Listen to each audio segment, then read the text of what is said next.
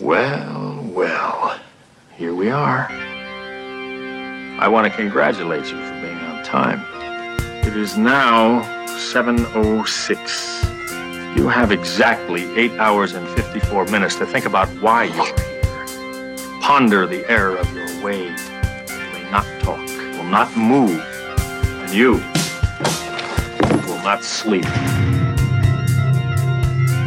I'm Grady Hendrix, author of the Southern Book Club's Guide to Slaying Vampires, and you're in Saturday School.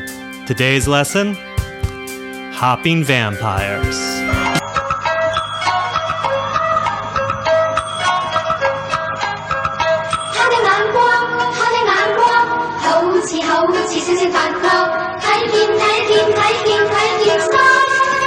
The Chinese vampire is called the Zhongxi, which literally translates as stiff corpse. And just like the Greek Vrikolakas is part vampire, part werewolf, the Zhongxi is kind of a vampire, but also kind of a zombie. It's confusing.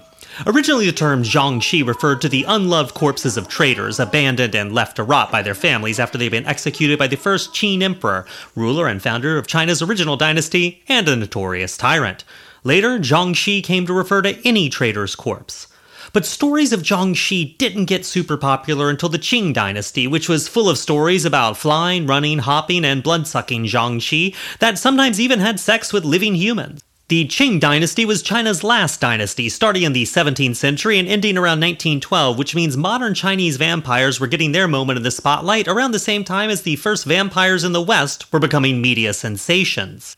In most ways, old-timey China was pretty much exactly like old-timey Europe, except they had more people and a stronger centralized government, and a national postage system, and movable type printing, paper money, and spinning wheels, and gunpowder, and canals with lock systems, and porcelain, and compasses, and an entire advanced philosophical culture, along with the literary and written culture that spread the entire country, and a single writing system and language. Okay, by 1100, the population of London was 15,000 people, while the population of Kaifeng, China's capital, was just about 1 million people, but, otherwise totally and completely identical. In China, the most common way to kill a vampire was to burn them, just like in the West. But in the 1660s, the Qing emperor decided everyone needed to respect their ancestors more and stop burning them, because how could you respect a pile of ashes that smelled like bacon? Oh, bacon.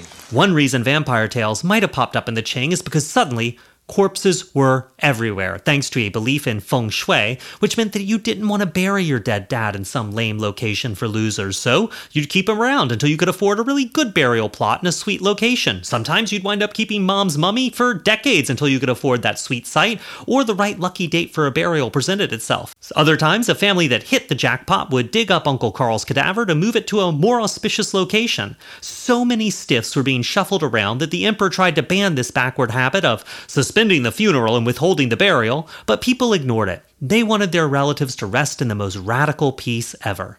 Just like in the West, where vampires were blamed for plagues, in China, they got blamed for droughts. Dehydrated peasants would dig up corpses and find the one that was the most mummified and burn it, seeking to destroy the drought at its source. The image we have of Chinese vampires comes right out of Hong Kong movies from the 1980s, which use these Qing dynasty tales for inspiration. So, in these films, their corpses are dressed in Qing finery and they hop after their prey, too stiff for rigor mortis to bend their arms or legs, kind of like blood-hungry pogo sticks looking for a meal. The only people who can defeat them are hard-hitting Taoist priests who fight them with rice sieves, date pits, yellow paper amulets pasted to Zhongxi foreheads, cherry wood swords, and the urine of virgin boys. Also, sticky rice. As much as Western vampires, China's hopping vampires are movie stars!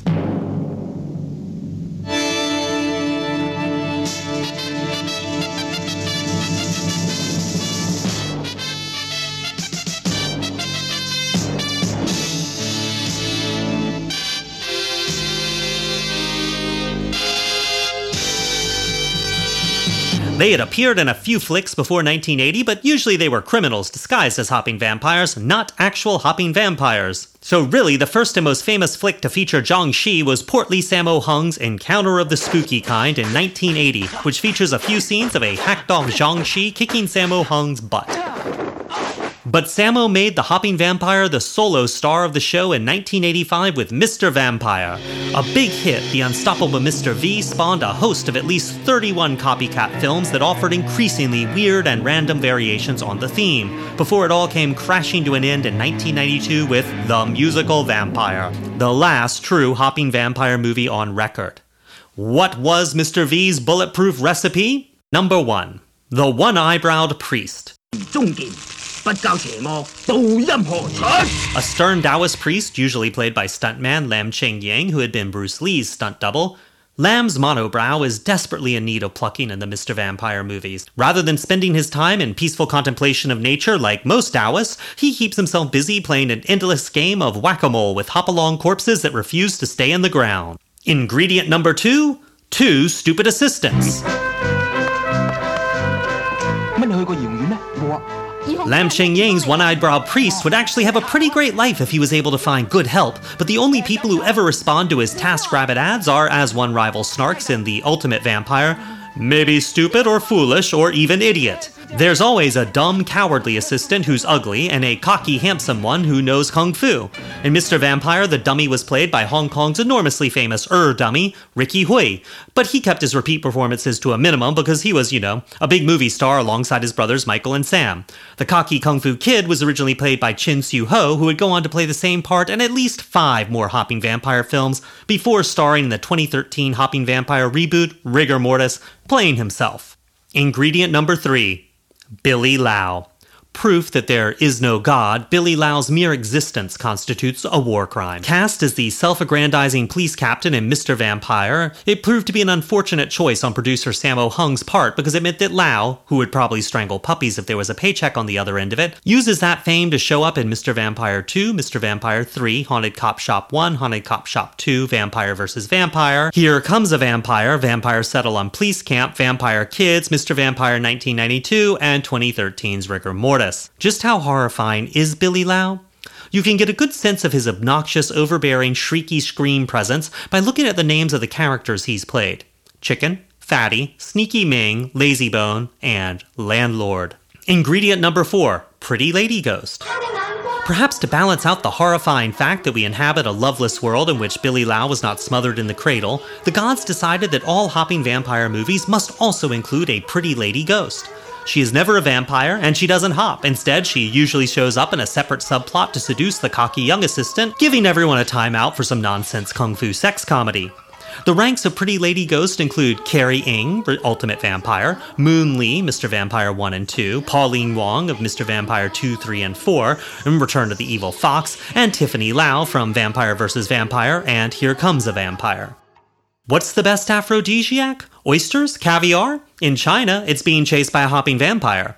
While Lam Ching-ying's one-eyebrow priest flees in terror at the first sign of human sexuality, his 2 assistants walk around with perma-boners, lusting after every single woman they see, be she living, dead, or in the act of ripping off her head and throwing it at them. Juno Mack, director of the So Serious It Might Pop a Blood Vessel 2013 reboot, Rigor Mortis, said in an interview, "I wanted to be more concentrated on the drama rather than lame, cheesy jokes." Which means he totally misunderstands the entire hopping vampire genre, because 40% of any hopping vampire movie is made up of nothing but lame, cheesy jokes. Hopping vampire movies overflow with pee-pee, poo-poo, booby, butt, and kissing gags.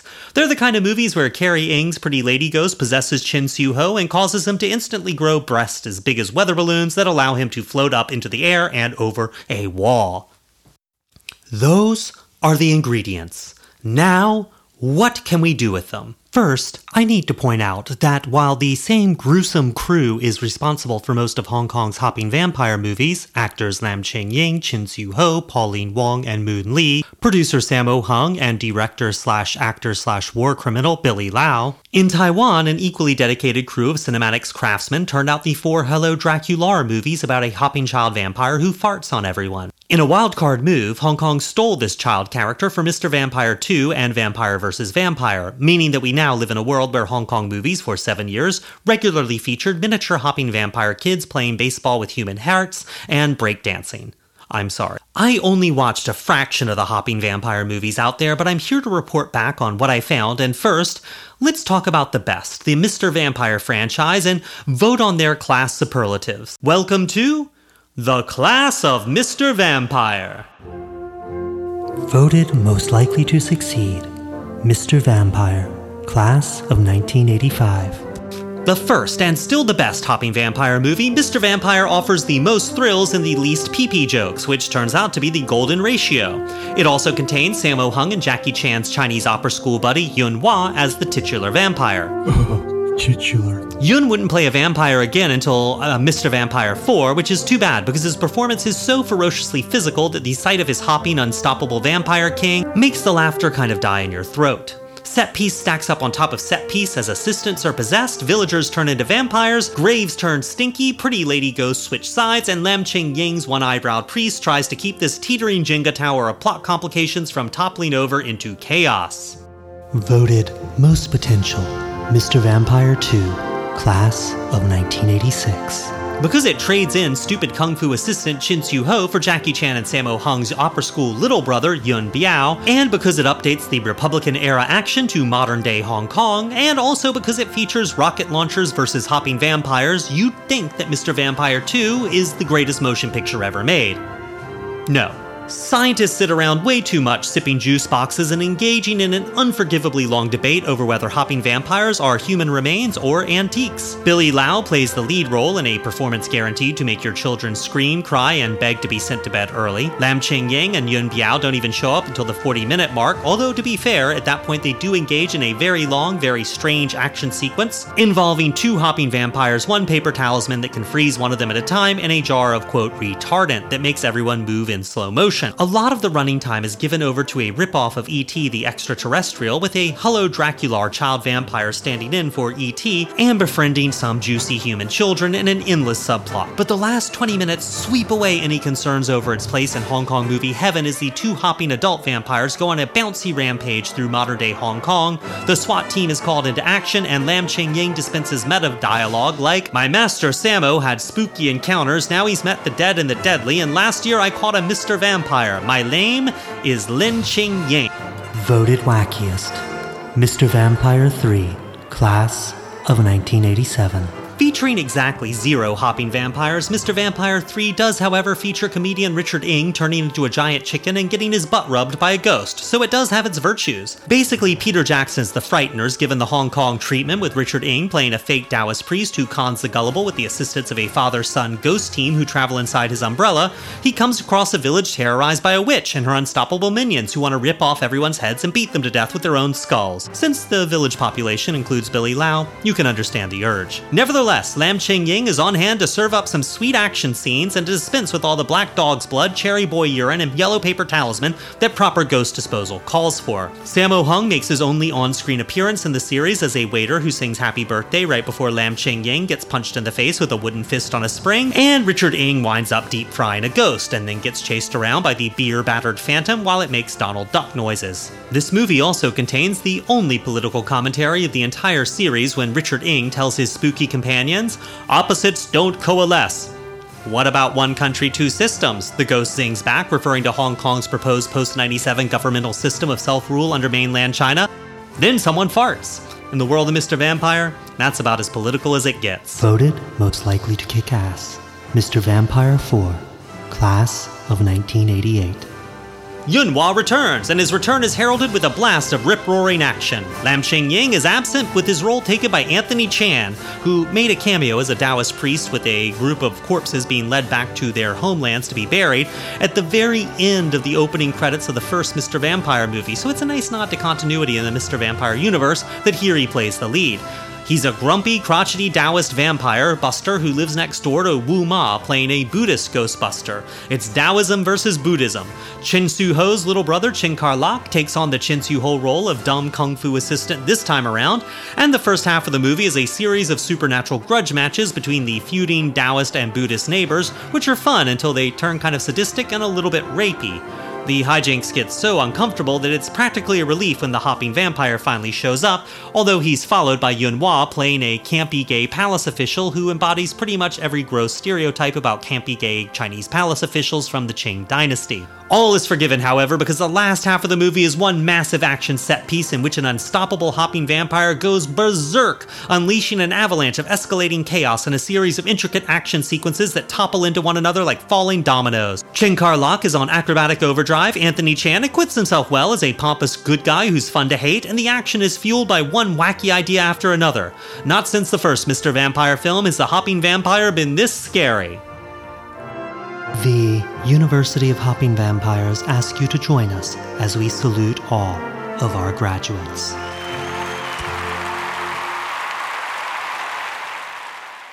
But what about the rest of your hopping vampire education? Well, outside the Mr. Vampire series, you've got to audit an elective, which features everything from Aloha Little Vampire Story of 1988 to Vampire Settle on Police Camp of 1990 or Haunted Cop Shop 1987, which was written by a guy named Wong Kar-wai, who's made a few movies since then. Now here are some of the best, or at least weirdest, of the rest of the hopping vampire class. Vampire vs. Vampire, class of 1989. One of only 2 movies Lam Ching-ying ever directed, this is an energetic Mr. Vampire knockoff with one big difference.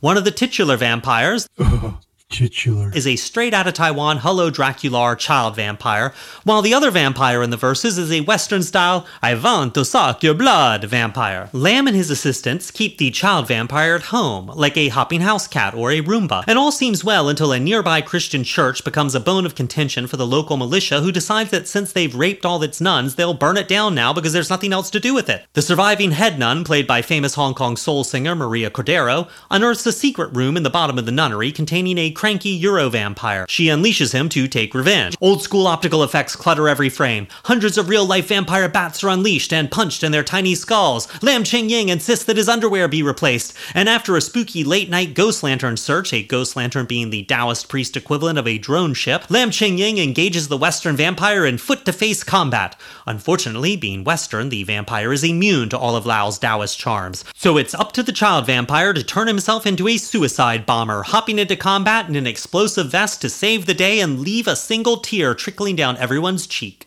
Magic Cop, class of 1990. Directed by ace action choreographer Tong Wai, this update of the Mr. Vampire formula transplants Lam Ching-ying's one-eyebrowed priest to modern-day Hong Kong. He's a country cop traveling to the big city for the first time. She's an immortal ice witch using undead zombies to smuggle her nose candy.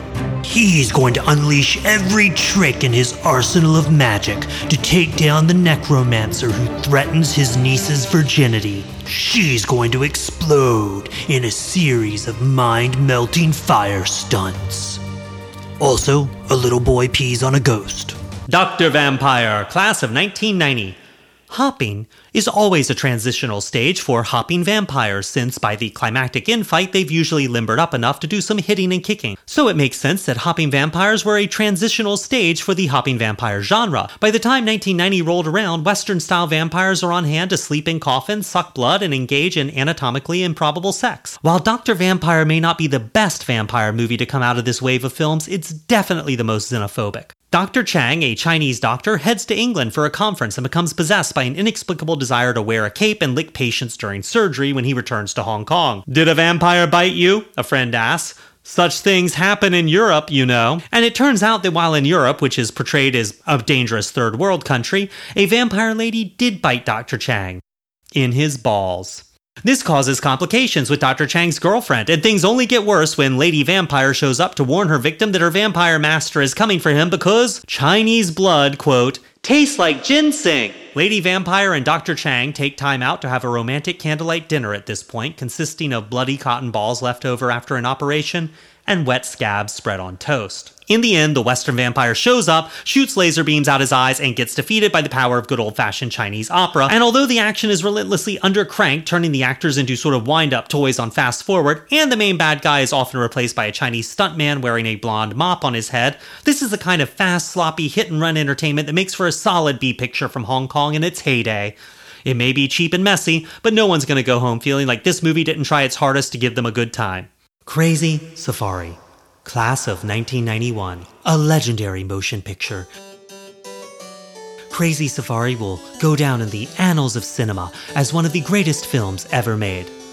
This motion picture tells the story of Lam Ching Ying, who goes to South Africa to help a client retrieve the corpse of his venerable ancestor for reburial on Chinese soil. As they fly back to Hong Kong, the corpse turns into a hopping vampire and falls out of the plane, only to be discovered by Cao, the actor and African bushman from the 1980 hit The Gods Must Be Crazy. After encountering evil monkeys, having his leg swallowed up to the thigh by a snake, and fighting a rhinoceros, Lam Ching Ying and Cao team up against evil poachers, at which point Lam Ching Ying rides an ostrich into battle. I'm not sure I can convince you any harder that this movie deserves to be in the Criterion Collection. By 1991, audience had seen a fully produced dance number with baby hopping vampires, a vampire baffled by farts, and a child vampire playing baseball with a human skull. It took a lot to get them engaged. The hopping vampire genre had nothing new to offer them, and so it died in 1992 and has only experienced a few brief twitches since. If you want to watch any of these movies, you won't find them on any streaming service except maybe YouTube. Lam Ching Ying himself died in 1997, and with him went any hope of reviving the hopping vampire genre. These days, Hong Kong is reunited with China, and it's no longer the city it was, which means it can no longer produce a true hopping vampire movie because that was truly a Hong Kong genre. Like Hollywood's pre-code films, hopping vampire movies existed in a brief, beautiful window of time, and even though we'll never see their likes again, we'll always have the memories of a bouncing baby vampire child in a suicide vest blowing Dracula to Kingdom Come. Thanks for the memories, hopping vampires. And thanks, too, for all the farts. That was your very first Saturday school for Hopping Vampires.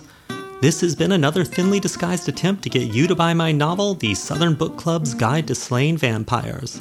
This edition of Saturday School has been written, produced, and narrated poorly by me, Grady Hendrix. You can find out all the stupid things you ever want to know about me and follow my ridiculous social media streams at GradyHendrix.com. That's Hendrix with an X, because my mom wanted me to have to spell it to people 500 times a week. Tune in on Wednesday for the next official full lesson in Super Scary Haunted Home School. This week, history. Until then, stay off drugs and stay in school.